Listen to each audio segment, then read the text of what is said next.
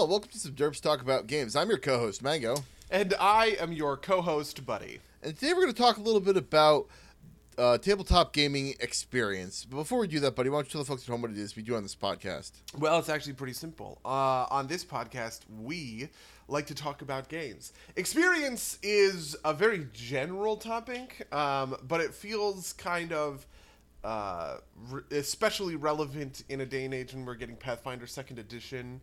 And we've played a lot of different systems recently, right? Like 7th and stuff like that. And so I actually think that there's a kind of a cool intersection, and that it is a game design kind of pillar that deserves to be interrogated.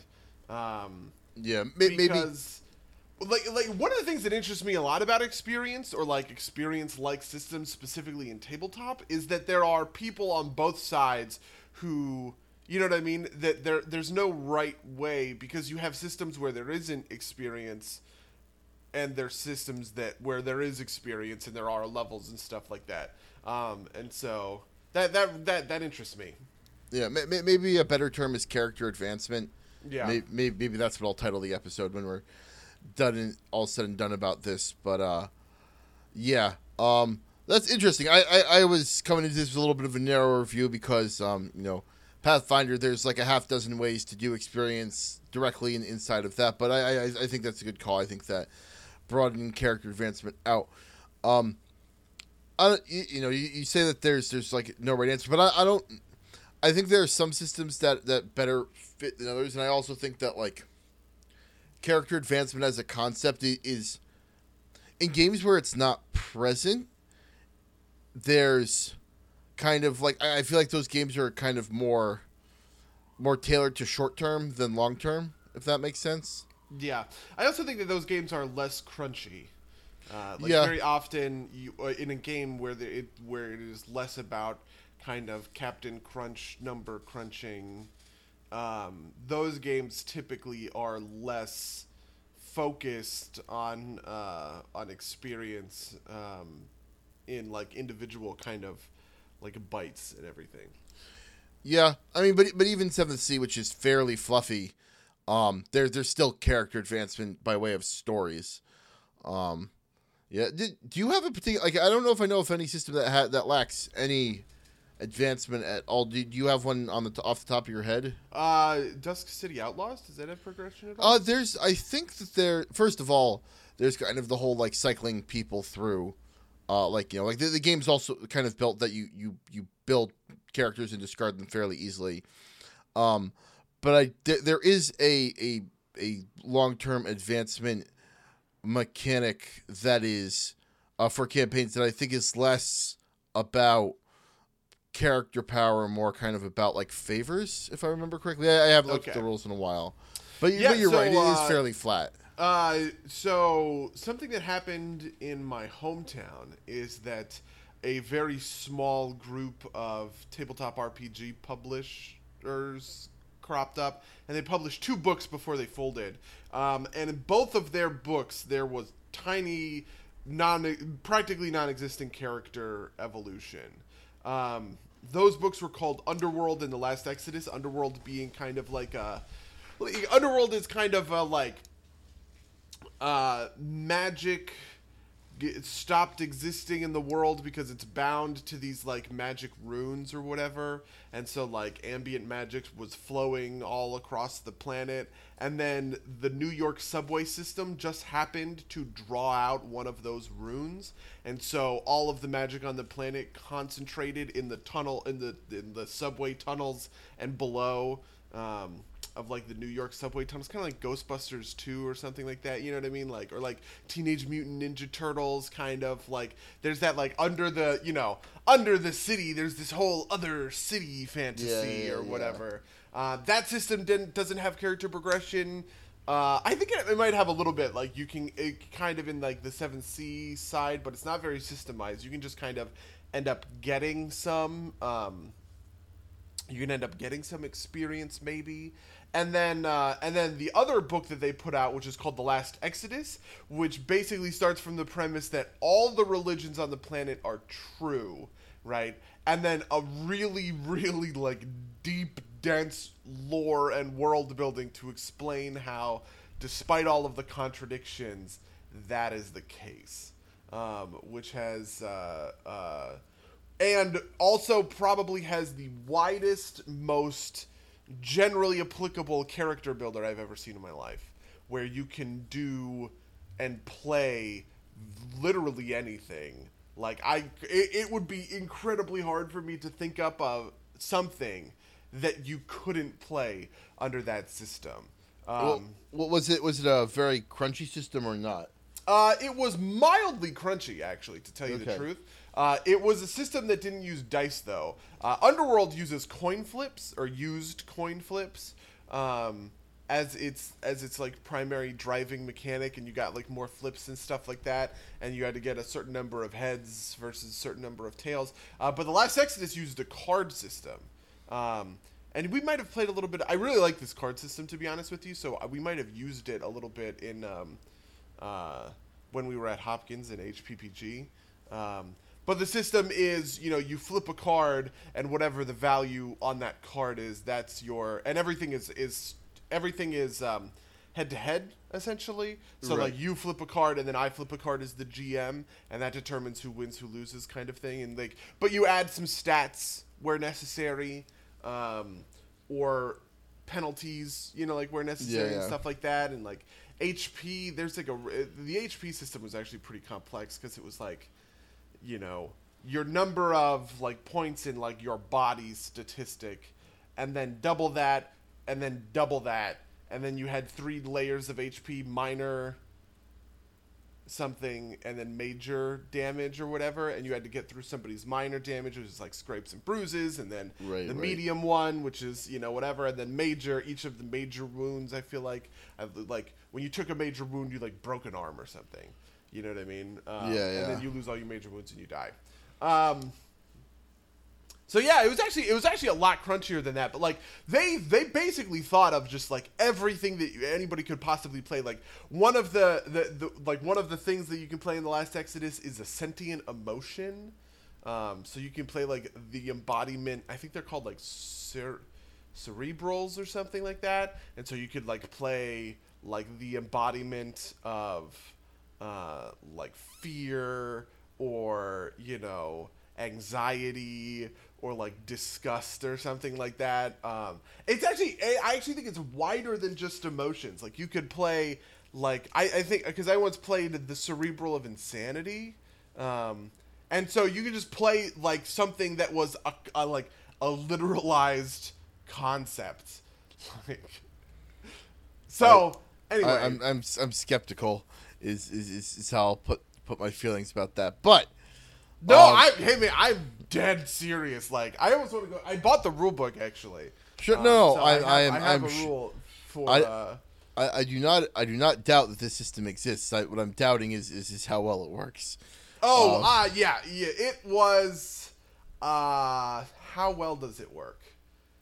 Ooh, not amazingly well, to be honest. Well, I'm not gonna say that. It's fine. It's fine.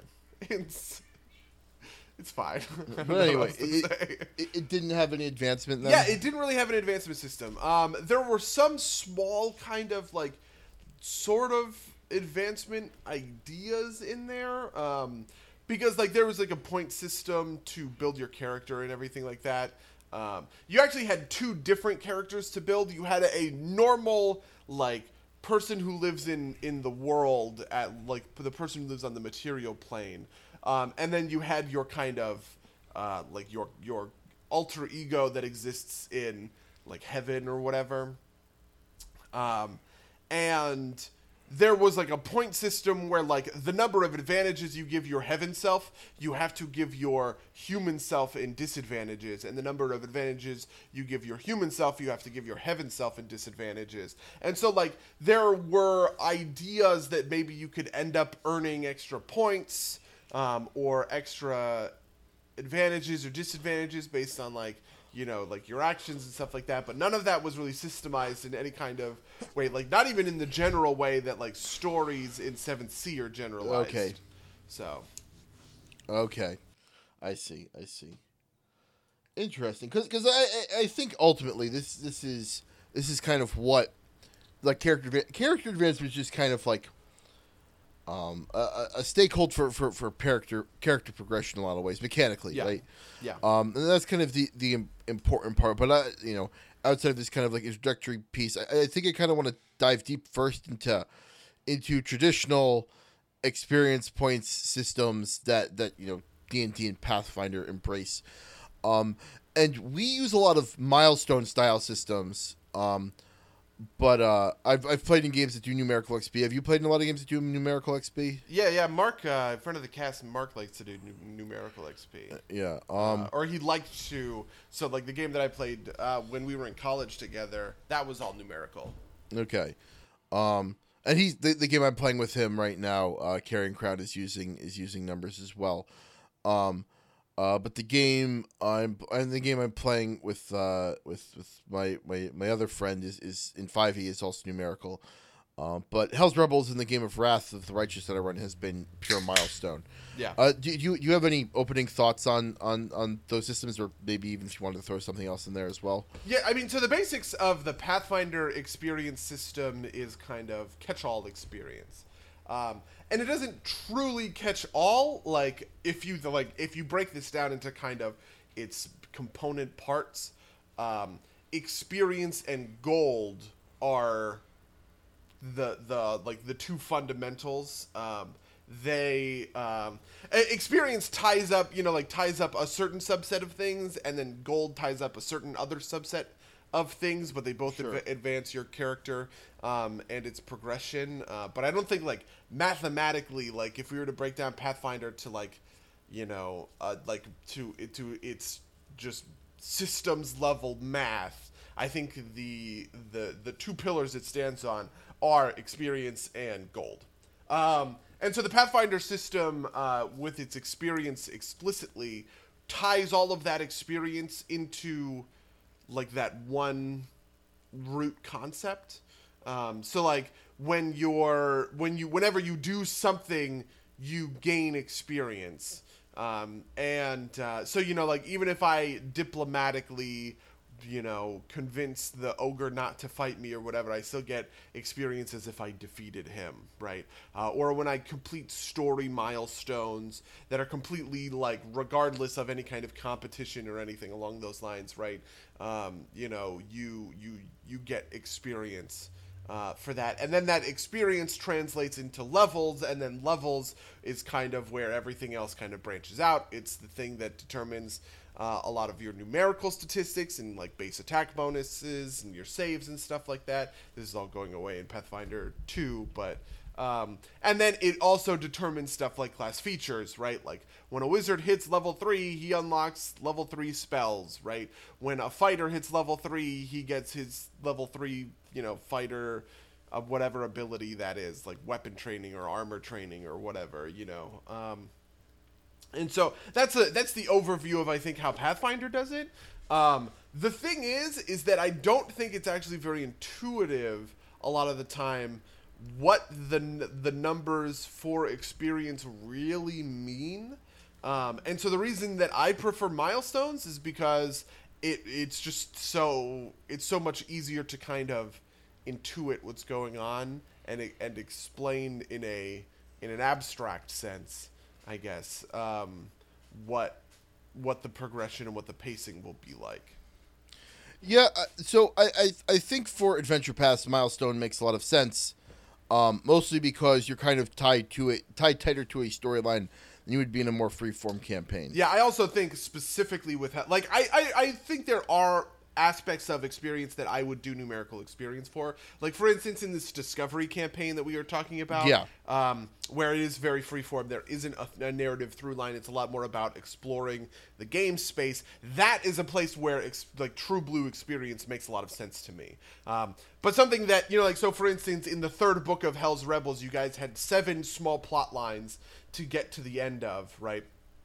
And I knew I wanted to kind of milk this sweet spot, this mechanic sweet spot of level, level 9 to level 12, sort of thing. And so every 2 of the storylines you completed, you leveled up, right? And I like that because it kind of puts the focus on the story aspect of it, rather than than anything else. But I do think that it is valid to put it on other stuff, right? Like, and I think that in an exploration campaign, when you come across a hex that has a dragon in it, and that dragon seems to be above your CR, but you also know that it'll give you a fat boatload of experience and it might tick you over, you know what I mean? Like, I think that that's a valid choice to make, and that's a valid way to present that to players. So in games that aren't narratively focused, I don't think milestones make a ton of sense. Yeah, I mean, I think even in games that have like a narrative, but like the exploration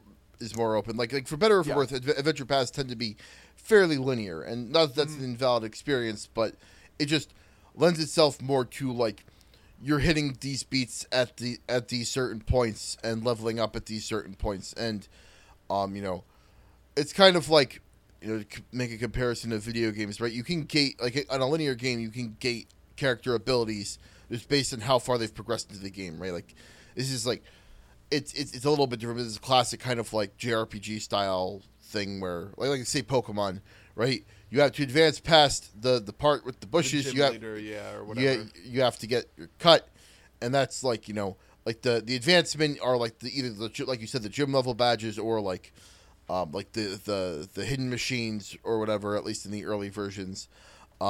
Whereas in a game like say Skyrim or any I don't know, maybe like like World of Warcraft, right? You've got you're generally like, especially with the new leveling system, you're kind of free to do what you want, and you want that experience game to be a little bit more fungible, and thus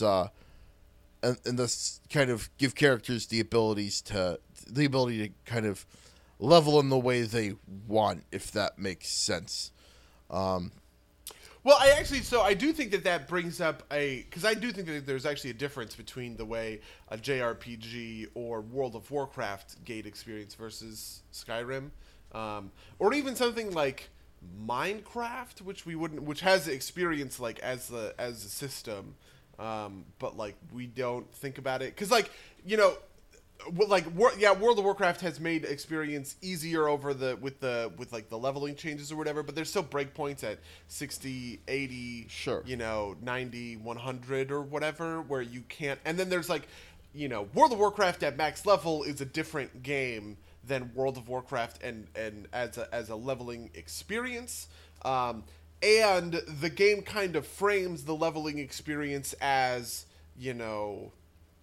like it is you ascending steps to get to that level, right? Like it's kind of goal driven of reaching max level and unlocking that max level content in a lot of ways. Not always, right? If you're farming the lore master achievements or something like that, or looking for transmog from old world quests, right? Those are obviously very valid reasons to play, but I think the majority of things is I want to play a shaman, and most gameplay happens at max level, so I'm going to level my shaman to max level, kind of thing, right? Whereas in Minecraft, where experience is used directly with the item enchantment system, and with Skyrim, where experience gets used for like the perks and everything like that, the game world kind of revolves around you in a abstract sort of way, where there are some places that are heavily there are some places that are kind of progression gated, right? Like it is tough to do an ocean temple in Minecraft without ocean temple gear, and you need to farm enough experience to get that gear to do the ocean temple sort of thing. But the ocean temple is there either way, and it doesn't block off your ability to go to the ocean temple at a lower level or without the proper gear if you want to. And the same thing kind of happens in Skyrim, right? Like most of the game conforms to your level, but there are certain places or certain spots where it won't. Like if you run into a giant at low level, the giant just fucking like murder houses you, sort of thing. Right, like, but that's level scaling you're talking about, right? Right. But the point I'm making is that like there are some times when experience is used as like a progression, like a linear progression system, and there are times when experience is used as like an expression, system. Another good example of this, actually, from a tabletop space is Warhammer Fantasy Roleplay, which has experience, but you don't have levels. Your experience is spent to buy specific things, kind of in the way that, like, Skyrim, you use your experience to buy perks according to the skills that you've leveled up to certain points. In Warhammer Fantasy Roleplay, you have your career, right? Like the medieval job that you are fulfilling at any given time. And you can buy certain upgrades that abstractly correspond with that, with that job. Like they can make you can make your skills a little bit better, or you can make some of your base abilities a little bit better within certain kind of parameters. Yeah. But like how that happens is really up to you. You know what I mean? And so that's much more a game that I would call like where experience is kind of expression. Whereas in Pathfinder, I think gold is very expressive, right? Gold is, here is a resource, you choose how to use it best for you, right? Where experience is not. Experience is raw, kind of like progression gated. I'm using progression in two different ways, which is confusing, I now realize, but I think I made myself clear. I think experience is expressive in Pathfinder in that you make choices as you advance, right? Like it's not like the same things tick up, but I think similarly in Skyrim, right? Like your health values, your stamina, and your mana go up with each level you gain, and that is a form of like limitation on what you can do. And so I do think there are aspects of that there, but I think it's more of on a sliding scale than it is kind of like a binary. Like it's a spectrum where kind of everything is both. I absolutely agree. But yeah, do you have any like do you like some people have very strong opinions on like say on whether experience is kind of good or not, whether points are good or not. As listeners will know, I'm a fan of the Angry GM, and he is in general opposed to milestone XP because he believes that players want to see their progress marked down with numbers, and that's something that's just weird because that's never something that's bothered me in particular, but I could see it bothering some people. Again, especially with a campaign that's a little bit more open-ended, it's a little bit harder to feel the progression, feel like things are necessarily happening around you and growth is happening if you don't have a storyline to pin it to. I think the Angry GM also kind of makes like a little bit of his persona is derived from like making stances like this, which is fine. But I think that's a kind of myopic view, in a way. That's meaner than I want it to be. It's just I think that describes a very real subset of players, and probably the dominant subset of players that are reading Angry GM or that he interacts with commonly. Like I understand why he has that kind of perspective, but I don't think that I don't think that there's such thing as like. There's no universal wrench for this. There's no universal experience wrench that is perfect for every system ever. You know what I mean? It will always be based on the kind of game that you're playing in the kind of system that you're playing, I think. Sure. No, and I get that. I don't know. Part of me wants to say that like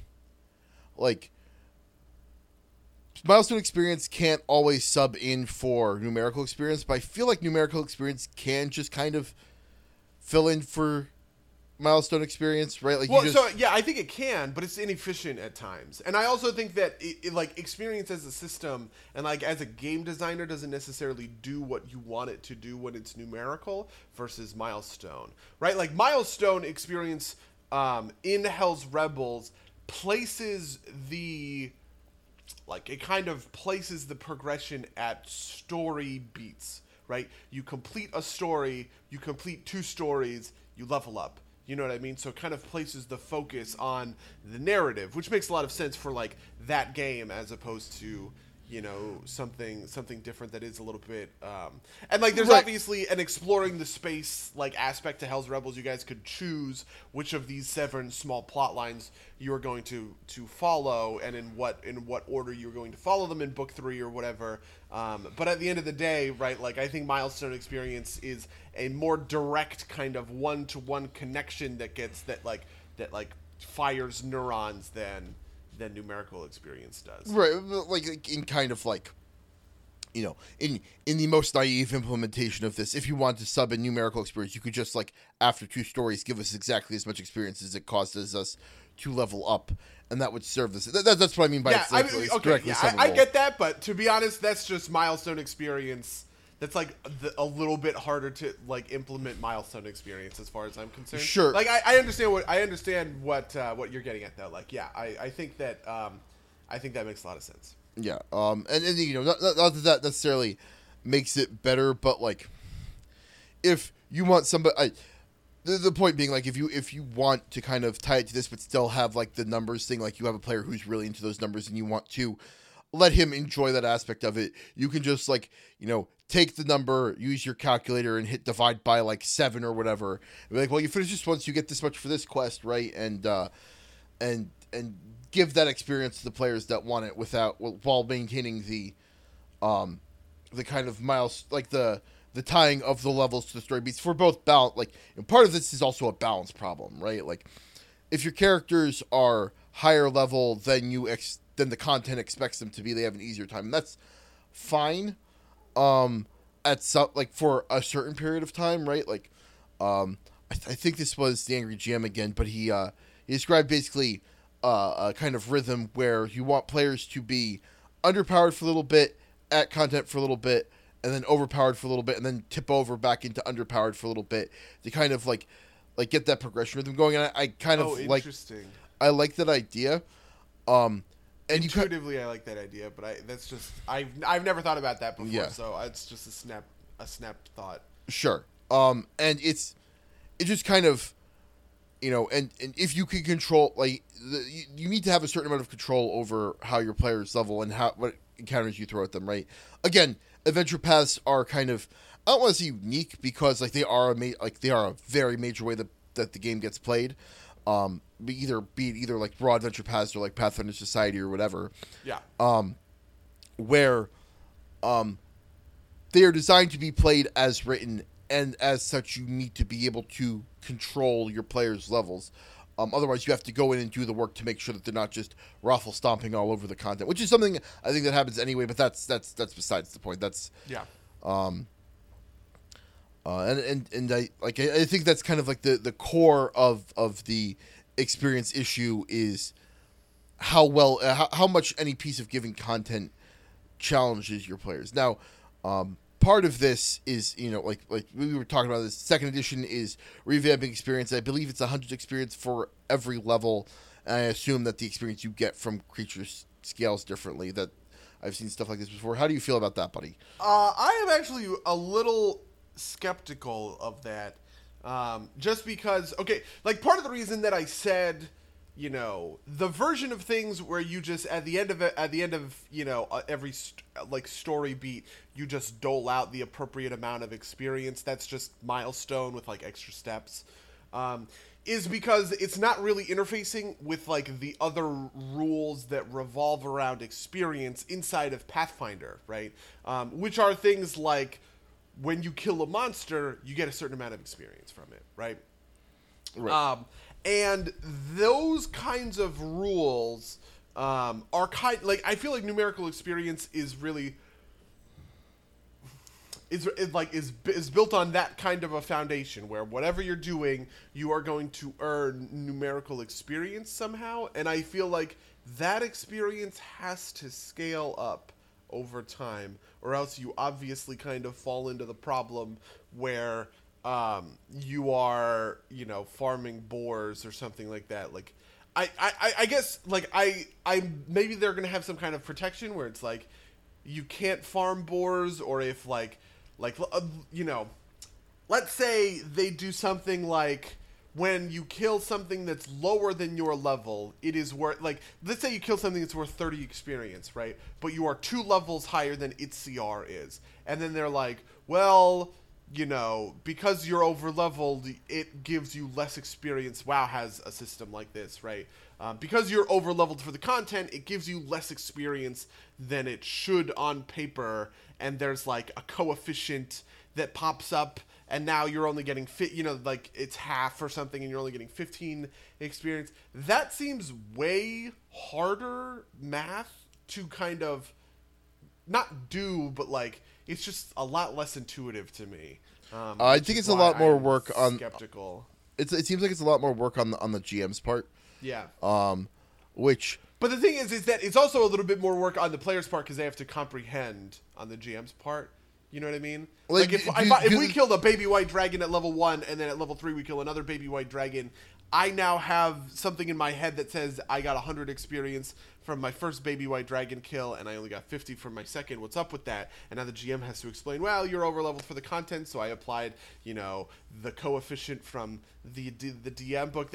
All of that stuff just seems wonky. I don't know why you wouldn't just have experience scale the way it normally scales. That is the so I think maybe you're I'm approaching just biased to the status quo. I also think that you're approaching this from the wrong direction. Like, I don't think any creature can, like, no creature can have a base experience number in the system because you're always looking to hit 100, right? Fair. Right, like everything, it's got to be that like encounters at CR are X experience, and encounters below CR are Y experience, and encounters above are Z, and that's not confirmed yet. But I have to imagine that that's the way it's going to go, right? Like you can't have anything have a base experience of 20, because 20 means the same thing at first through 20th level. Yeah. I don't know how much I enjoy that. I don't know how much I think that's good. Because one of the advantages I think about numerical experience actually is that it shows you, or it allows you to kind of comprehend the difference in experience in defeating different monsters even at the same CR. Right. So, for instance, defeating a group of orcs is going to give you a different set of experience than defeating a single dragon, right? And I kind of like that interaction to a certain extent. Like WoW does this with rare mobs, right? Killing regular mobs just gives you a very small amount of experience. Most of your experience comes through quests. But when you kill a rare mob, the experience that the rare mob is worth is equal to about a quest completion, right? So there are specific kind of jackpots of experience out in the world, that you can crack open, you know what I mean? Like, yeah. And it's a different kind of, like, it's a different kind of challenge and a different way to kind of progress yourself. And I actually like that to a certain extent. Like, insofar as numerical experience is a thing, I think it's a perfectly valid thing for players to make decisions based on those kinds of experience numbers, right? Like, they come to a fork in the road, you know, on one end is a bunch of goblins, on the other end is a young black dragon, and they intuitively crunch the numbers and understand that while the goblins might have more gold, the dragon has more experience, and they'd rather ding than they would, you know, buy their next. I think all of that, like that is the advantage to numerical experience, in my opinion, right? Like, if you're doing numerical experience, it should be a real system that players grapple with and make decisions based on. And that's kind of the prime way to do it. So I feel like boiling everything down to just, you know, you earn experience by completing encounters abstractly at CR levels abstractly kind of loses that. Yeah, I think I agree with you. Maybe, you know, I do trust the people at Paizo, though. Maybe they figured out a better way to do that. Yeah, maybe they did. Who knows? I mean, maybe they honestly just kind of say, as a GM, you police what the players, you know, you police what the players do. Don't let them fucking farm boars. Yeah, well, just leave it at that. That would actually kind of be, like, you have that kind of freedom in Pathfinder because you're kind of outsourcing the administration of any individual game to a DM. And I feel as though, like, maybe they just leave that kind of loophole in and they expect the GM to kind of police it out on a case-by-case basis and don't really worry about it. I was gonna say technically you could farm boars in Pathfinder as it is, right? Yeah. I actually wanted to touch on this because this is a thing that people talk about. It's the farming boars problem, and as much as it's a theoretical problem, I think that in tabletop games it's actually not a real problem. Oh, I disagree with that, but okay. You think that there are players that would say like There are 1,000% players, and I have played games with those players. that will go like hunt boars in a forest instead of like doing the plot stuff because that lets them farm experience. I don't know that just seems super weird to me for a tabletop experience. So this was in high school when none of us were very good. None of us were good players or good GMs, right? But when downtime would happen, and we were also playing with a bunch of theater kids. One of our friends was kind of a Captain Crunch, and so when downtime would happen, he would go, I don't want to rest in town and get drunk with everybody at the bar. I'm going to go into the forest and kill random monsters for experience. You know what I mean? Like, he absolutely made those kinds of things. And I think the GM, I don't quite remember what ended up happening with that. Like, maybe he just off-screened it and he ended up getting... And we also had, like, a bad experience system. And I'm sure we'll come back to, like, what a bad experience system, like, looks like in the first place. But so I've definitely played with people who are like this, and I kind of understand that it is. I think it is an edge case, right? But it is a real edge case rather than a theoretical edge case. See, that's really interesting because I think the thing you're hitting there is the fact that it's downtime, right? Like, I am much more willing to believe that that's possible if somebody wants to go gain experience in downtime than, somebody wants like. A player or a whole party wants to derail the entire on-screen adventures by doing just if you're going to just go farm monsters on screen, as it were, that's called a dungeon crawl, and you don't do that with boars, right? Like, I feel like if that's the experience you want, there's better ways to do that than go farm boars in the forest. Yeah, I mean, I do think that is the completionist drive that goes into dungeon crawls, right? When people say we need to clear every room in the dungeon, which I'm on record as thinking is not very good. When people do that kind of thing, they are farming boars, but Yeah, I mean, I think that's part of that's like this weird. I think that's a whole other episode about why you want to go clear all the rooms in a dungeon. And sure. People are there's that completionist urge and everything like that, but I think that the system incentivizes it. Yeah, no, I think there's weird incentive structures there where if you hit the wrong rooms, you don't get the treasure, and that's a problem. And I don't know if there's a great way to fix that. But I think that's a separate episode that maybe we should go over at some point. But the point I wanted to highlight is I don't think that the idea that in downtime, there's a character, and maybe it's not just the power gamer wants to be more powerful. It's that the honorable warrior doesn't take to going and gallivanting about town. He's going to be honing his skills because that's what he does, right? And I think there's ways to do that, right? Like you make a professional soldier rolls and he gets some minor amount of gold and whatever. And I'm actually kind of excited because Pathfinder 2 does specifically want downtime to be a mode of play. And yeah, I'm actually super excited for that. I'm really interested to see what they come up with. And I think I assume that a part of that's going to be retraining because I think that's a good way to use that. Yeah, they said that the retraining rules are going to be in the core. Yeah, which I think is really good because I don't think we as a group have ever really played around with them. But it's I do think that they're actually really well done. They do good things with you can retrain HP, and what that does is it lets you increase your HP to its theoretical maximum slowly, which I think is a great way to deal with the die problems. I actually think the Starfinder just solves it, and I hope that they use that system for Pathfinder 2, which is just set HP. I actually think, that's actually kind of cool. I do think that a more robust training back end for HP would be a good way to solve the die problem, and I would be more comfortable keeping die rolls for HP along with that kind of system. The thing I don't like about it is that it's such a fundamental part of your character. It's such we're talking about advancement. It's such a fundamental part of your character advancement, and you can be kind of screwed by a one-off roll, and that bothers me a lot. Yeah, but I do like that people don't have. There's a little bit of something that to the standardization of HP in Starfinder that does bug me a little bit.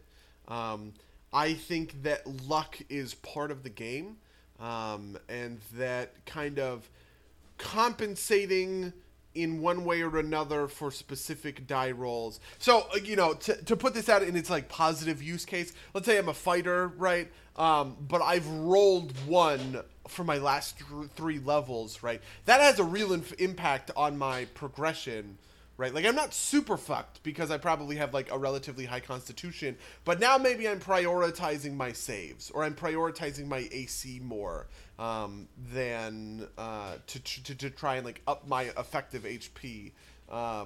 Than I am worried, just like saying, oh, well, I'm going to buy the newest sword or whatever. Like, yeah, maybe it's important to buy that shield, right, with like a higher enhancement bonus to make sure that like, I'm compensating for my bad luck on my HP rolls. Like, I think that that's a real decision to make, and I think that that's pretty cool. It's just that like, I don't know if I'm comfortable with that being tied to a random die roll though. So I'm not comfortable with it tied to being a random die roll without another system, which is why I like the idea of like with a more robust training system where you just kind of say, and if you have nothing else to do in downtime, you can do push-ups or jumping jacks, and it increases your HP at a certain rate to its theoretical, to its theoretical maximum, right? Like, I think that's a pretty good way to fill in that gap. I get that. I just feel like it's a system with all give and no take. Like, I feel like if there were more factors that kind of operated on that principle, like that had a die roll attached to it, and maybe a piece that let you kind of like smooth it out a little bit, yeah, then I'd be more okay with it. The fact that it's HP, it's so central to kind of every character, and it's like the other thing is like the reason that attack rolls feel all right is because you do so many of them, that like the law of averages eventually kind of like evens things out. Yeah, but the law of averages doesn't work super well for HP because there's like at best 20 rolls. 19.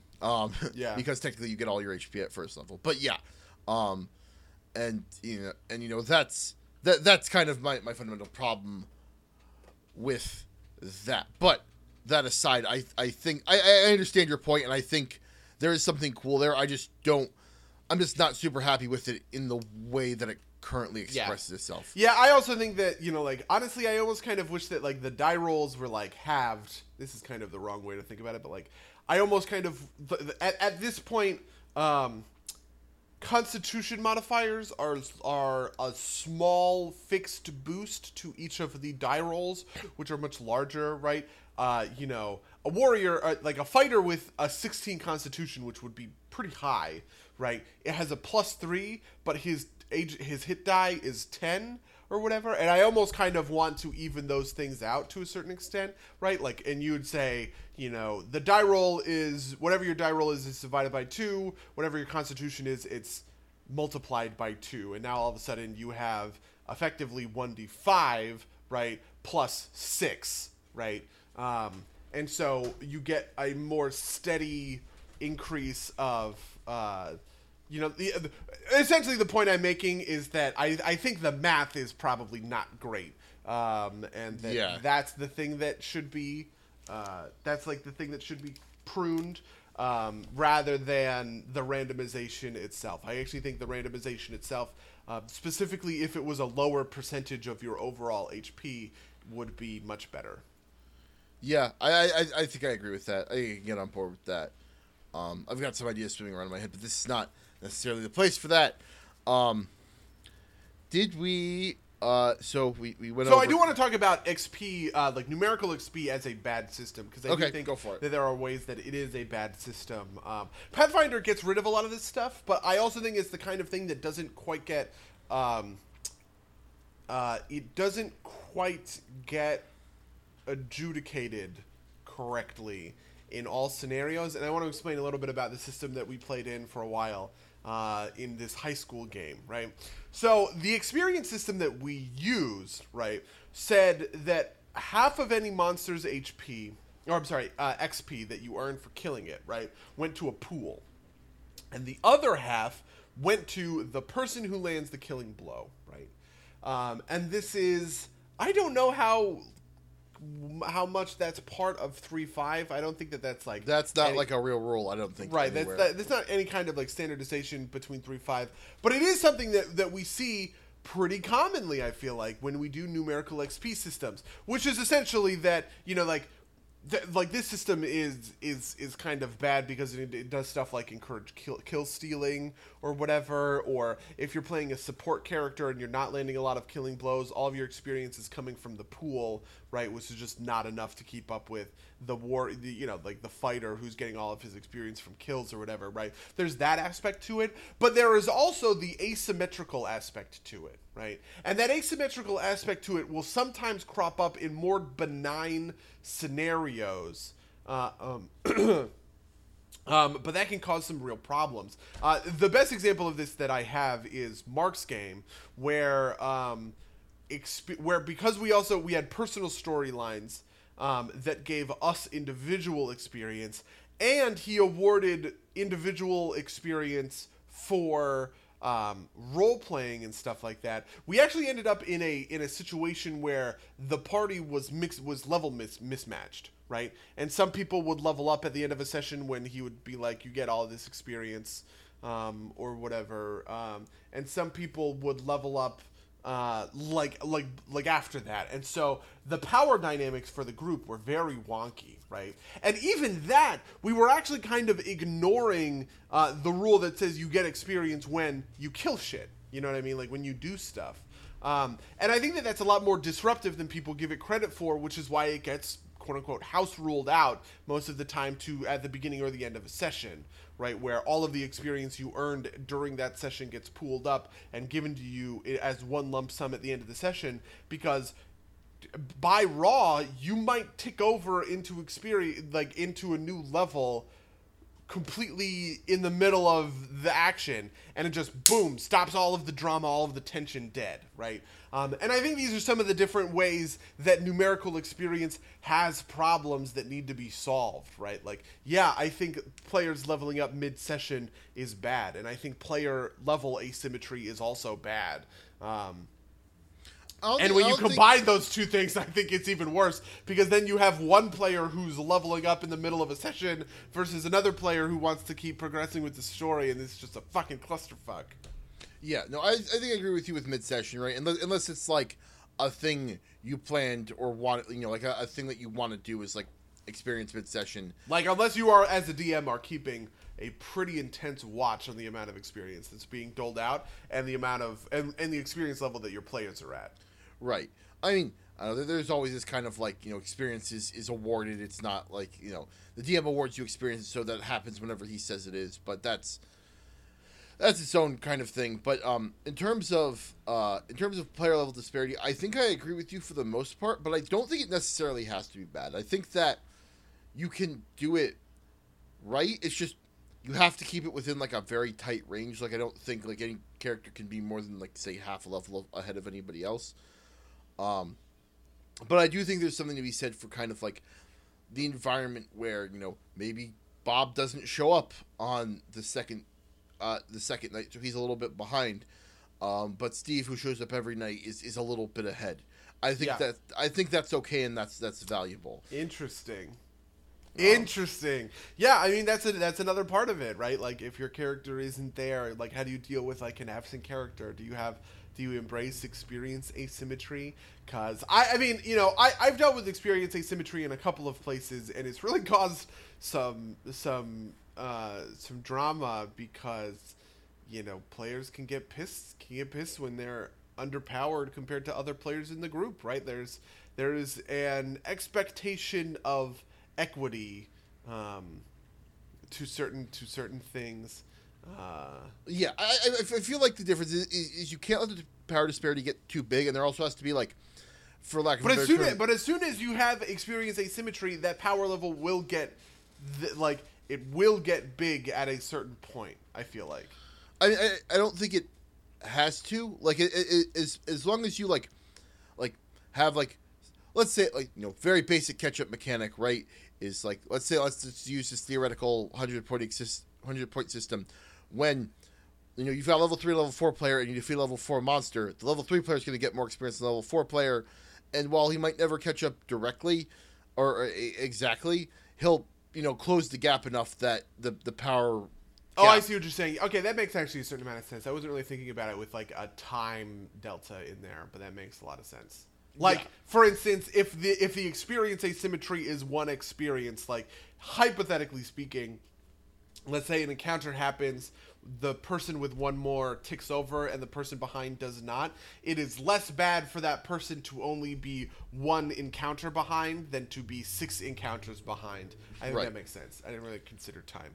Yeah. And you know, and then part of this I think goes to get like, is when you've got this thing, like maybe like, you know, if you are not leveling up mid session, right, then it's always at least one session behind, which has its own set of consequences. This is actually something I've been thinking about recently because in my later years I have less free time to play D&D on, say, a weeknight every week, and so the way we end up playing in person, at least, is once or twice a month for longer sessions. And so like, if I was level 4 and the rest of the party was level 5 for a whole session, I might be a little bit more aggravated. Yeah. Especially if you know that you're only like, you know, if you're 6 experience behind, and you know that the first encounter you dealt with that session would have dinged you, but now you're doing 7 more encounters before the end of the session. That does suck. Yeah, and I think there are ways to deal with that too, in not terrible ways, right? Like you can say like, you're like, go pre-level, and when you ding, you can just apply that set of that template to your character, and that's fine. But these are all like kind of mitigations. But I think your problems are kind of well founded, right? Like, I think there is value in having asymmetric leveling in terms of you know, incentivizing players to show up every week, if that makes sense. Because but again, if your sessions are twice a month, that's a much bigger problem. We've recently had some kind of discussion with this around Mark's in-person game. Just because like not everybody can make every session. The game is kind of designed around, it's a 7-person table with the expectation that most sessions don't necessarily have everybody at the table. And I think that that's fine, but Mark seems to be keeping everybody at the same level just for simplicity's sake. But I do think there can be value there, especially in like a setting that's dedicated to it. Like this is how society works, right? Like, your characters are all kind of independent of each other, and maybe. I'm sorry. Do you mean society like the real world? No, Pathfinder Society. Oh, okay. Sorry. Oh, Pathfinder Society. Yes. Okay. Good. Sorry. I was like, there aren't really experience levels, Mango. That's not how it works. What are you talking about? I just hit level 20 yesterday. Yeah, buddy. You know what I mean? Are you mad that I'm level 20 and you're level 15? Like, what the? That is how you're right. That is how Pathfinder Society works. Adventurous League and Pathfinder Society. But I also think that this is how this is how 7th works, right? There's asymmetry because your advancement is tied to your story, which is kind of unique to you, right? And so there are situations where there are situations where somebody completes their story and achieves whatever goal their story would achieve for them, or whatever, right? And that's actually kind of not a problem in those situations because the power level is so kind of scrunched. You know what I mean? Like there is a much wider power disparity in Pathfinder between levels than in 7th Sea between story character completion. Yeah, part of that one is that advantages are like 1 or 2 advantages up on another character isn't the end of the world, and 2, part of that is also that advantages tend to be more good at one thing and more like also good at another thing, so it tends to give you more width. And in that case, it's harder to feel the power disparity, right? Like, maybe that means that like your character's useful in 3 out of 4 instead of 2 out of 4 situations. But that kind of stings a lot less than like being the guy who's better at the thing you're always doing than everybody else. Yep. You know, and I think that's kind of one of the advantages of that style of advancement. Is that you can have character differentiation a little bit more without introducing a lot of these problems. You know, at a kind of even very micro level, the fact that certain people of certain nations get advantages at less points would kind of point to these kinds of problems, but since they're width rather than kind of height, or depth of power maybe is the better way to express that, it's not so much of a problem. Well, I also think, I think that kind of thing crops up in Pathfinder with like bonus feats or something like that, right? Like if I get a bonus feat at some level that grants me a prerequisite, right, and allows me to kind of complete a feat track earlier than another player can complete that feat track because they have to spend each of their odd level feats on it or whatever, right? Like I think it's that kind of a thing, and even in Pathfinder I don't think that's a pretty huge deal.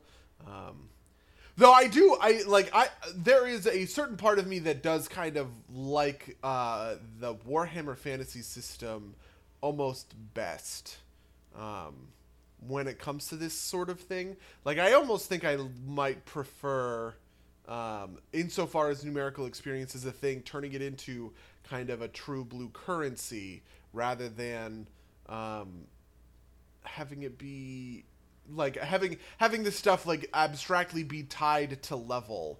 Like I like, you know, what if you broke up all of this stuff that made your individual levels into experience point value, right?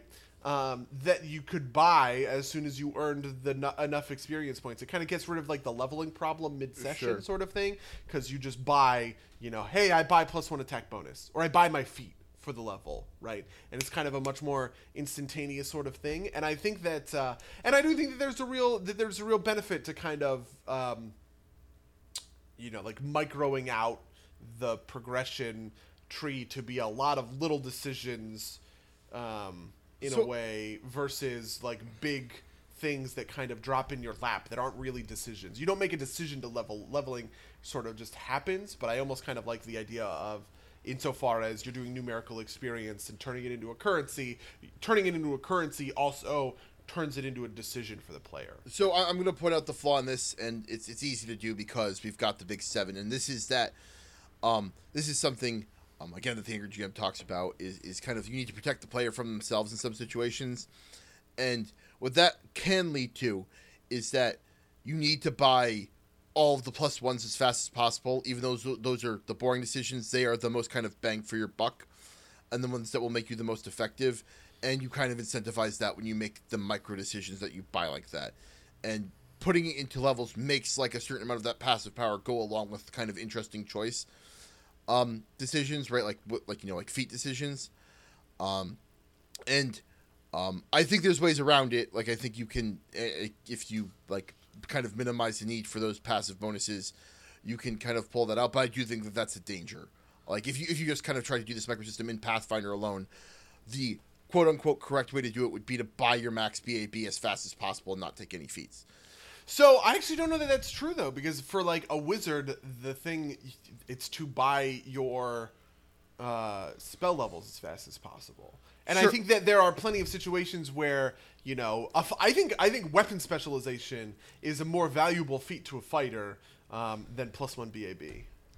I actually don't know the math on that. That might not be true. That is numerically untrue. The reason that is because like a hit is, you know, like hitting a hit is going to be more damage than 90% of the time. And you know, that all aside, I don't know that the math, because you're increasing your percentage to hit by 5%, right? But increasing the amount of damage you do per hit by 2, I don't know. I would have you would have to like really do the math. You would have to sit down and do out the math. But also, weapon specialization is also kind of like a buy your BAB type of feat, right? Yeah. Like, I guess a better example of this might be something like you know, what's the what's the one that allows you to do the standard action that fighters get sometimes?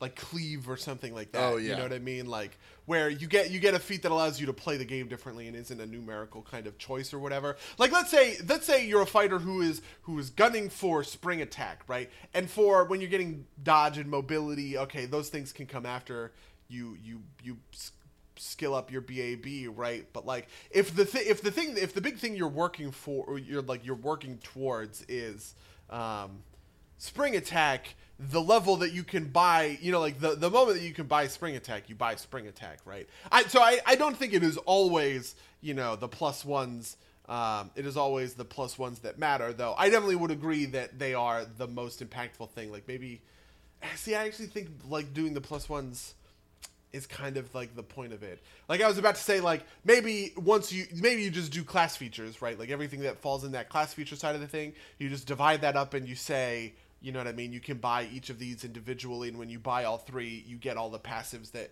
like all of your passive plus ones increase along with that. But I actually like the idea that someone chooses between their BAB or their HP, or their saves and their BAB, or their spell, like upping my spell level or getting my incremental +1 to that's gonna tick over my intelligence to 18 versus whatever. I mean, like, I understand how some of these choices can be calculations rather than choices, and that's not exactly great. But I also think that, like, and this is a very thing that, like, a WoW player would say, I think that allowing players to do their own calculations for their own characters and make those choices is a gratifying thing to do. I just don't think it works out as well in tabletop stuff. Like, I get your point, and I can even see it, like, being, like, if it's... I mean, really, I'm kind of just saying that, like, players are responsible for their own shit, and it's not my fault that you didn't buy your BAB, you dumb fighter. Why would you buy... You know what I mean? Like, But I think that's actually kind of the... I think... Man, I can't believe you're arguing with me on this now. I just realized that I'm arguing, like, the player choice side, and you're arguing the opposite. So my point is not that... My point is that by like, giving them the ability to choose beyond these other things, you kind of reduce the set of what's actually viable, right? This is the problem. Like, this is like the flaming sword problem, right? Like, that raw 1d6 is always better than some circumstantial bonus at kind of some other level, because the 1d6 is always relevant, right? But that's that to me is a balance problem, and I don't think that that's a balance problem that really translates 1-to-1 into. So maybe to be a little bit clearer, make it a little bit clearer. I think if you took the Pathfinder system as is, and you just took all those pieces and gave them experience cost to them, you would have that balance problem. How though? Oh, okay. I think I understand it. Here's another piece of it, though. You wouldn't be able to just put all of your points in BAB. Okay, sure. Right. So, like, I think that's it, because I haven't mentioned, or I haven't said that, but that's an extra framework that I think I like. You wouldn't be able to buy 4 levels of BAB before you fill out the rest. I feel like you would have to fill out everything in your level, right? So you would have to go BAB, and then you couldn't hit BAB until you did your saves and you did your HP and you did all of your class features. Does that make sense? Does that make more sense? I think that's a lot more tenable and understandable, and I still think that could potentially fall prey to the you always buy your BAB first, because that's the one that makes that's the most important one. Right. But I think that's a much more manageable problem, because also, if you're doing it this way, that problem is around for much less of the time. Yeah. The other stuff. But yeah, I think that's workable. Yeah, I think the only thing that stops that from being the case is that you would actually have to go out and, like, really, like, as the GM, or maybe the GM would offload this onto the players, but that seems dangerous to me. Like, as the GM, you would have to break this stuff down and start assigning, like, point values to everything like that. And even if you did it where you just say, okay, well, everything you can buy divided by the number of experience you would need in order to level, sort of thing. Excuse me. I almost feel as though that is a tough thing to do for, like GMs are already doing so much shit. that like asking them to kind of like do this extra, like do this extra sort of thing, like that's a tough sell to me. Yeah. Like, I don't know that, like, I think that would be a better system, but I don't know that it's worth the time to be the better system. Yeah. It's a form of partial advantage. Like, the advantage there, too, is that, like, players are able to improve themselves in more frequently, and that's got some oomph to it and some better feeling to it, right? Like, if at the end of every session you can be a little bit better instead of at the end of every fourth session being a lot better, I think that's valuable, and I'll agree with you on that. Like, if Paizo went and drew out tables for that, I think it'd be an interesting thing to do, especially because they know all the math behind it, right, in the first place. But I think other than that, I think you're absolutely right that it's probably a little bit much to ask a GM to do. But that's kind of all the time we have for that. Did you have any final thoughts on experience that you wanted to share? No, I guess I feel like we got to the bottom of it. Yeah. So how was your week? How was my week? I didn't really do a ton of stuff. I mean, we played Vermintide. That was like the big thing, I feel like. Okay. We didn't actually directly play together, but we we both played independently for a couple of hours. They played for maybe like 2 or 3 hours. Yeah, same actually, about the same amount. What do you think? I like it. It seems fun and good. This is a lot like Payday, and I like it. It seems fun and good. I'm enjoying it. I feel like, I don't know, I have yet to find a game where melee combat feels super satisfying to me. And like, I don't know what makes it feel this way, but like, everything feels kind of like, what's the way I want to put this? Almost like paper thin. Like things don't feel like impactful, right? Like in Destiny, like the gunplay, like the hand cannons feel stronger than like an auto rifle, and they all have this different feel to them that makes it feel like the weapons have weight, and I just don't feel that in this game. And I don't know what does that, or if you share the same perception, but I'm having fun with it, but it doesn't feel as good as other games that I play. Yeah. But it's still fun to play with a bunch of people. I don't know if I play this by myself at all. It's kind of like the killing hordes of enemies is good fun with the group. The Twitch integration's neat. Viewers can... Yeah, so what can they vote on with Twitch integration? So just so the people at home know, when you turn on Twitch integration, you can while you're watching the stream, it will read stuff off of your Twitch chat and let the audience decide things for you. And every couple of minutes, a choice will pop up, and it'll either be sometimes it's like a good thing and a bad thing. Sometimes it's two bad things. Sometimes it's two good things, and occasionally it's like give a thing to one of the 4 players, vote on it. And after a set amount of time, like the votes are tallied, and like usually what it is one of the two bad things or a bad thing or a good thing, and it's like a bunch of Gatling rats will show up. Oh my god! Or like a rat ogre will show up. Or those sorcerers that do like the big windy spirals will show up. Yeah, plague winds. Yeah. I feel very. But part of what I like about Vermintide is that because I'm relatively familiar with like the lore, or because I'm intimately familiar with like Total War, I feel intimately familiar with like the lore or whatever of this game, and like people be like, "Oh, the machine gun guy." I'm like, the Ratling cannon, like. Yeah. But yeah, it can be fun when it's like, oh no, I hope they give us the healing boost instead of having to fight off the rat ogre. But it depends. And it's also fun, like for us that are playing, it's, people that we know mostly that are voting. So, we can be like, God damn it, Zal, why'd you fuck us up? Or please give us the bonus, that way we can complete the level. Oh my god! And it's fun from that perspective. It definitely makes the game harder. On balance, I think there are more negative things, and like we couldn't beat the first level with it on for 2 games just because it's just so much extra stuff. And it's fairly relentless, right? Like there's a lot of stuff that it comes up a lot of times. But like once you're a little bit into it, it's fine. Like I just don't think for like those opening, like until you're like level maybe 3 or so, maybe leave it off.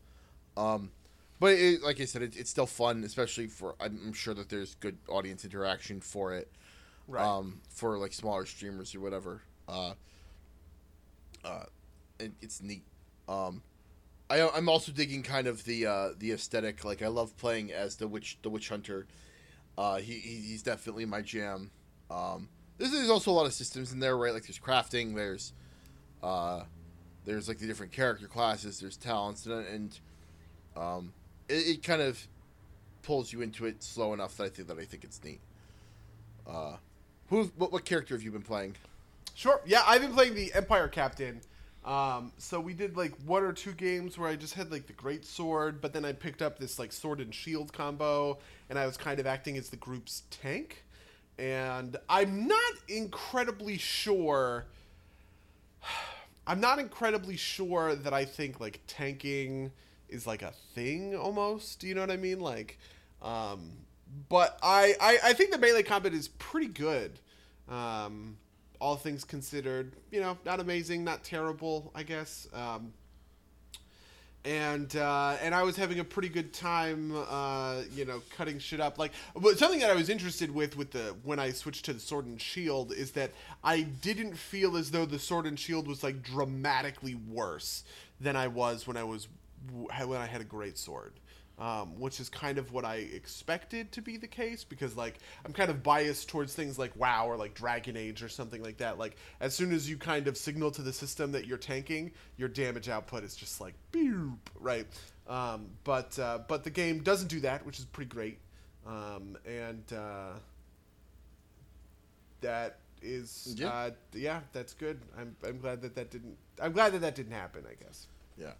So I thinking about it, I think I can figure out what feels bad about first person melee combat, and I think it's down to a lot of animation stuff, like, when you fire a gun, right? Like the only thing that has to move really is the gun that you're holding, right? And like you can feel all the force feed, like you can see the feedback in the gun itself, right? Like the recoil or whatever, and that can make it feel like it's weighty. But with melee weapons, it's really hard technically to get like weapons to react to hitting something, right? And so a lot of games, I think Warhammer included, just kind of like let the animation play through, regardless of kind of like where it's striking on the character, right? Like it's not like, you know, like it's like banging against like a shield or whatever and like reverberating off. It just kind of like plays the animation. If it connects to the model of the other character, it applies some damage and the damage goes down. And I think that's kind of like the big thing, is that there hasn't been a game that has like, except for like say the Ubisoft one that we played for a while that kind of fell off the face of the planet. For Honor was good about it, because it was all about kind of like dueling, and so you got those kind of like interactions of like, you know, weapons hitting weapons and stuff like that. And so I think if a developer can come up with a good system for making weapons feel like they're actually hitting things well, I think that'll be a big step forward. That makes sense? Yeah, I guess I feel that. I also kind of wonder if it would be better if it was third person, because I don't know. I like third person. I guess I like third person melee combat more than first person melee combat. I can't think of any other first person melee combat I've done that I think is better than something like Dragon Age, right? Yeah. Or like Skyrim. Well, yeah. Skyrim I kind of did first person, but I mean everybody just plays a fucking stealth archer, so. Yeah, stealth archer. Yeah, that's the way to do it. Did you do anything else this week? Did I do anything else this week? Not really. I finally got my 11th out of 12 classes to 110. I got my rogue to 110, and I have to say, man, holy shit. Rogue in WoW. Rogue is pretty awesome and pretty cool, and everybody that complains about it is wrong and dumb, and they're dumb and they're wrong, and that's that. So Outlaw Rogue, people complain about Outlaw Rogue because you're doing the dice rolling thing. Yeah. And the dice rolling thing does legitimately suck. Or I haven't felt this, and it's probably because I don't main the character or anything like that. But like, I can understand how somebody feels like they suck when they do the kind of like, I'm having fun when my numbers are good thing. But I don't know, just like rolling for buffs, and you always get one buff at the very least. Right. Rolling for buffs is just like a lot of fun because it changes your gameplay, your rotation inside of the like every 40 seconds your rotation changes. You know what I mean? Which I think is really cool. There are a couple of ones that don't really affect it. Like there's one that's like a crit chance, and there's one that's like just attack speed, or whatever. And those ones don't really make a big difference. But like, yeah, like you better believe earning an extra combo point is on all of your moves is going to make a big difference to how I play the class, or like triggering the Saber Slash 25% more often. Right, or cooling down my offensive abilities, by 1 second for every combo point I hit. Right, like all that stuff is just cool.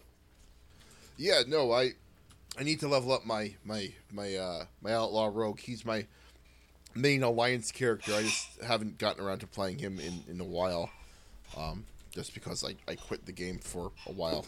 Yeah. Yeah, my plan in Battle for Azeroth is to have an Alliance main and a Horde main. Because specifically for like war fronts and stuff like that, like I want to do war fronts from both sides. I want to see the war, the war campaign from both sides of things, right? So I have been working towards both ends, I guess, of the system. Neat. Yeah.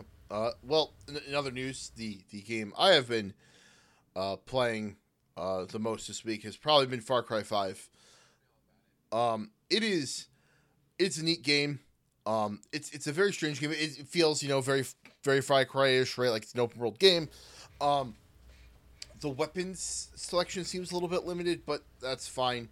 I'm still having a ton of fun with it. I've done 2 out of the 3 kind of like sub bosses before you hit the main guy. The exploration systems are great. Like there's some things that I think are a little weird that are perks, right? Like you get a grappling hook and a wingsuit and a parachute, but you have to perk into them. But they're kind of necessary, especially for so there are 3 kids, or they're not kids, I think they're siblings technically. There's John, Jacob, and Faith. I did Jake. So the game suggests you do John first. I did Jacob first because there's a bear you can get as a companion, and I wanted to do that, so I went and got the bear first, and did that Jacob's region. And right. Jacob's region has been my favorite so far. It's got a lot of hills, there's a lot of exploration. It's very outdoorsy.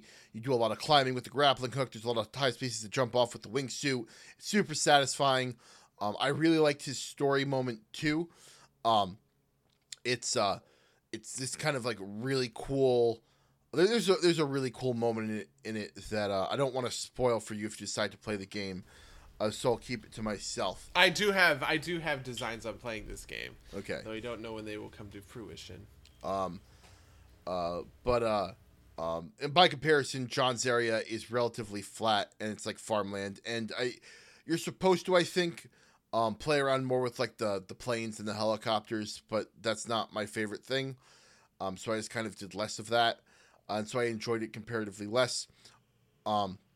There's this thing that happens in all 3 regions where like you'll be doing your open world thing and you'll be gaining basically like a resistance meter. And when you hit certain breakpoints, what's it called? The boss of the area will like call you on the radio and be like, "Brr, brr, brr, I'm mad." And for Jacob, it's I'm being hunted. For John, it's like you're marked. And for Faith, I think it's you're blessed. And something will happen, and you will be pulled out of whatever you're doing. In Jacob's case, like people, like in Jacob and John's case, people will come and hunt you down and drag you off. In Faith's case, it was triggered by like doing something on my own, which is interesting, which means you could maybe push it off. I'll have more thoughts on that later. But I am the least into Faith, so maybe that mechanic changes. But it's kind of jarring because it pulls you out of whatever you wanted to be doing, and now you're instead doing this story mission. But it's kind of a good way to kind of push the story forward, if that makes sense. Like, I have no doubt that like I'd still be screwing around in Jacob's region, not doing the quests, right? Instead of having advanced through the story if this wasn't the case. And I thought it was an interesting way to kind of do it too, right? Like you do a certain amount of stuff in the region and you kind of transform the region. Once you kind of liberate a region, there's a lot less random enemies, a lot more random friendlies around. You can still do the missions and whatnot. And that's a ton of fun. There's these set of side missions.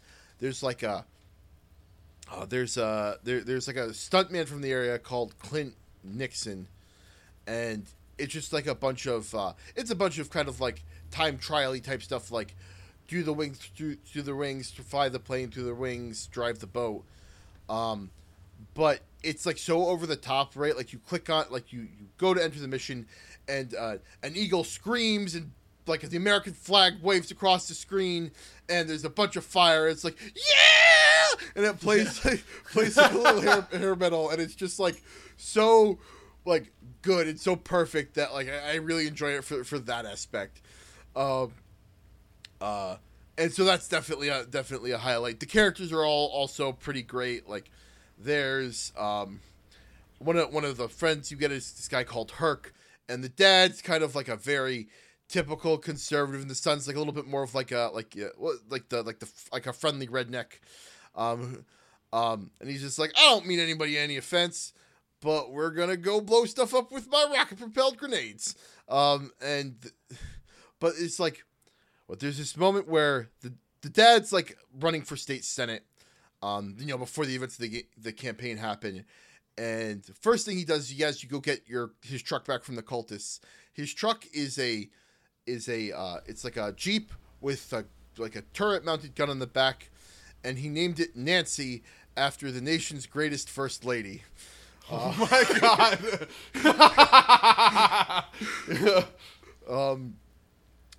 And then there's like the next quest you do for him is it's about gerrymandering. He's like, you know what gerrymandering is? Didn't think so.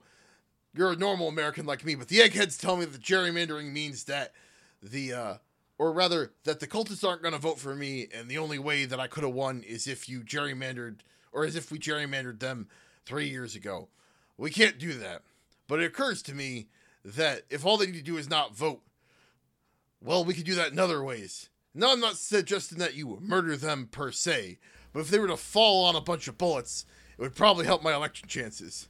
And so they use that as justification to go kill a bunch of cultists who, oh my god, to be fair, are shooting at you, right? It's not like yeah. you sneak up on a bunch of innocent people and kill them, but I mean, actually, I have some very complicated thoughts about violence in video games, like which probably we can't get into in like the 7 minutes remaining in the podcast or anything like that. But I actually almost kind of like wonder what the space for like that kind of thing is. You know what I mean? Like, at what point can you play? You know what I mean? At what point could you make like a World War II where you play from the point of view as a Nazi, and the whole point? I guess Spec Ops: The Line did this, and the whole point is just to make you feel disgusted. You know what I mean? That like you're running around being like awful or whatever. Yeah, I think part of that's hard too, because like playing as a Nazi soldier, I think is a little bit like kind of less disgusting in kind of thought, because like soldiers on the battlefield or whatever, And Yeah, and I guess like a Nazi soldier at D-Day also is not simultaneously like flipping the on switch on like ovens in Auschwitz or something. Yeah, being like I feel like it'd be just hard to make a compelling game out of being a prison guard or like a concentration camp guard.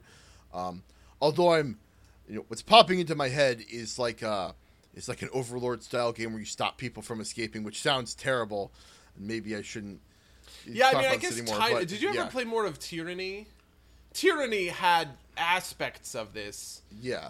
And because like you were playing like pretty explicitly like a bad guy or whatever, but like it was at least somewhat like you were like a brutal and cruel person in a brutal and cruel world. Yeah. You know what I mean? Which is a little bit different than like, I don't know. I also don't know how I would interface with like even though I think that would be like an interesting experience, like how do you, Jesus Christ, like how could you justify making money off of playing like a prison guard at like Auschwitz, right? Like that's just like a whole other ballpark of kind of like ethics questions that I don't know anybody is really prepared to tackle. Yeah, well, I mean, I think there are ways to do it. It's just that it is very hard in a video game to not celebrate victory. And victory in that circumstance is the thing that you want to kind of like paint opposite of. Right? No, I mean, and I think that's the juxtaposition that you're going for in a lot of ways, right? Like what happens when your explicit win state is dependent on you utterly forsaking your morality? You know what I mean? Like, do you just put down the game? That's what Spec Ops asks you to do. You know what I mean? Like it has like loading screen text that's like, you could just turn off the game whenever you want. You know what I mean? And it had an explicit win state that was all about calling you out, like you, the player, out. I love Spec Ops. Spec Ops is like, Jesus Christ. It's like one of the best games of all time, I think. Just because like it really grapples with some like hardcore shit that nobody like, that people don't think of. Far Cry 3 did a lot of this in a lot of ways, because it really called into question, right, like the violence that you were partaking in and that you were kind of like implicitly celebrating. And Jacob's storyline does this, and actually so does John's storyline, does this a little bit as well. It doesn't go quite as deep as I would have liked it to. But just to be clear, like the amount of kind of like overt politicalness in Far Cry 5 seems to be few and far between, which I'm okay with, right? Like, I think that this game was, while it might have been marketed in a certain way, I think this game was designed to be more of a Waco Ruby Ridge more than a reflection of the current political climate. And I think that's an interesting game to have, and I'm glad that we kind of have that in this way. It's just kind of not what I think a lot of people expected given the marketing. That's its own set of issues. But I do think the game's a lot of fun. I would recommend it. I have heard that it's very similar to the other Far Cry's. It feels very similar to Far Cry 3 from what I've played, but I haven't played Far Cry 3 in a while, so I was ready for something, I love all the Far Cry games. I mean, the people say, people get really mad because Far Cry kind of just repeats the same thing in a lot of ways, like Far Cry 3, Far Cry 4, Far Cry Primal, and now Far Cry 5. Like, there's not a ton of difference between these games. They're pretty much the same game with like some different aspects kind of like massaged in there as kind of necessary. But I actually kind of think that that's okay. Sometimes you just want another cheeseburger. Yeah, like I think it's just a good, you know what I mean? Like, sure, it's the same, mechanics chassis that we've gotten over the past couple of years, but it's a really good one. Like, man, like they're good at this shit. So I'm not going to complain too much. As long as they're spaced out enough, I think it's fine, right? Like, maybe if I had played Far Cry 4 and Far Cry Primal, I wouldn't be as down. But I haven't played any Far Cry games since Far Cry 3, so it's good. Yeah, it's true. I actually replayed Far Cry 3 end to end because I was so hyped for Far Cry 4, and then I played a bunch of Far Cry 4 to be honest, but I never actually like beat the game. So hypothetically, I also kind of, I guess, burned myself out on Far. I have 29 hours in Far Cry 3. And I've beaten that game twice, so. Yeah. So something that this game does really, that's I think kind of funny is the Ubisoft. You go up in radio towers and like survey the landscape. They took that out of this game. But at the very beginning of the game, you do go repair a radio tower, and as you're climbing up, the guy's like, "No, I'm not going to be asking you to climb radio towers across the county or anything. We need to fix this one to kind of get the the radios up and running." And I thought that was a nice little jab at yourselves. But there's some mechanics that are just like so satisfying, like basically you throw melee, you can throw melee weapons, and you throw shovels like spears, and it's just very satisfying to like nail someone in the head with a shovel. That is funny. Or like, I don't know if this is possible with all the melee weapons, but like with the baseball bat, if you do a takedown, you sneak up on someone and do a takedown, and there's someone within range, you can kind of hit the right trigger, and it just whips the fucking baseball bat at them, clonks them in the head, and knocks them out. It just, I've slowly gone from like all stealth all the time to like running with an LMG and my bear and my friend with the RPG and just blow the shit out of everything. To like kind of mixing it up, and it's all fun, and it's definitely possible to enjoy all of them in the same run. It's not like you corner yourself by playing a particular style or anything, but it's been a lot of fun. Right. So I recommend it for everybody. Did you have anything else you want to talk about with your week? I think that's pretty much no. I the one thing I actually want to say is, have you ever watched 21 Jump Street? No. Okay, I highly recommend watch. This came up because I was talking with some friends last night, and we were talking about how it's a real shame that Chris Lord and Phil, Chris Lord, Phil Miller. They got whoever they are. They got kicked off of Han Solo. Yeah, they got kicked off the Han Solo movie, and I was like, you know what, man, 21 Jump Street is like a really funny movie. I should go watch that movie. I highly recommend people go watch that movie, just because it's on my mind. Yeah. There you go. That's my plug for the week. All right. Well, if that's it, then I think that the listeners can tell us what they thought about experience systems and character advancement, or World of Warcraft, or Far Cry 5, or any of the other things we talked about on this podcast at podcast@somenervousplaygames.com or somenervousplaygames@gmail.com. You can follow us on Twitch. You can follow us on Twitter. Links are all in the description. You can follow us on SoundCloud. Leave us comments and ratings on iTunes. We love it. I think that's everything I had. Buddy, do you have anything else you wanted to promote? I have nothing else I'm looking to promote. In that case, until next time, dear listeners. Until next time, loyal listeners.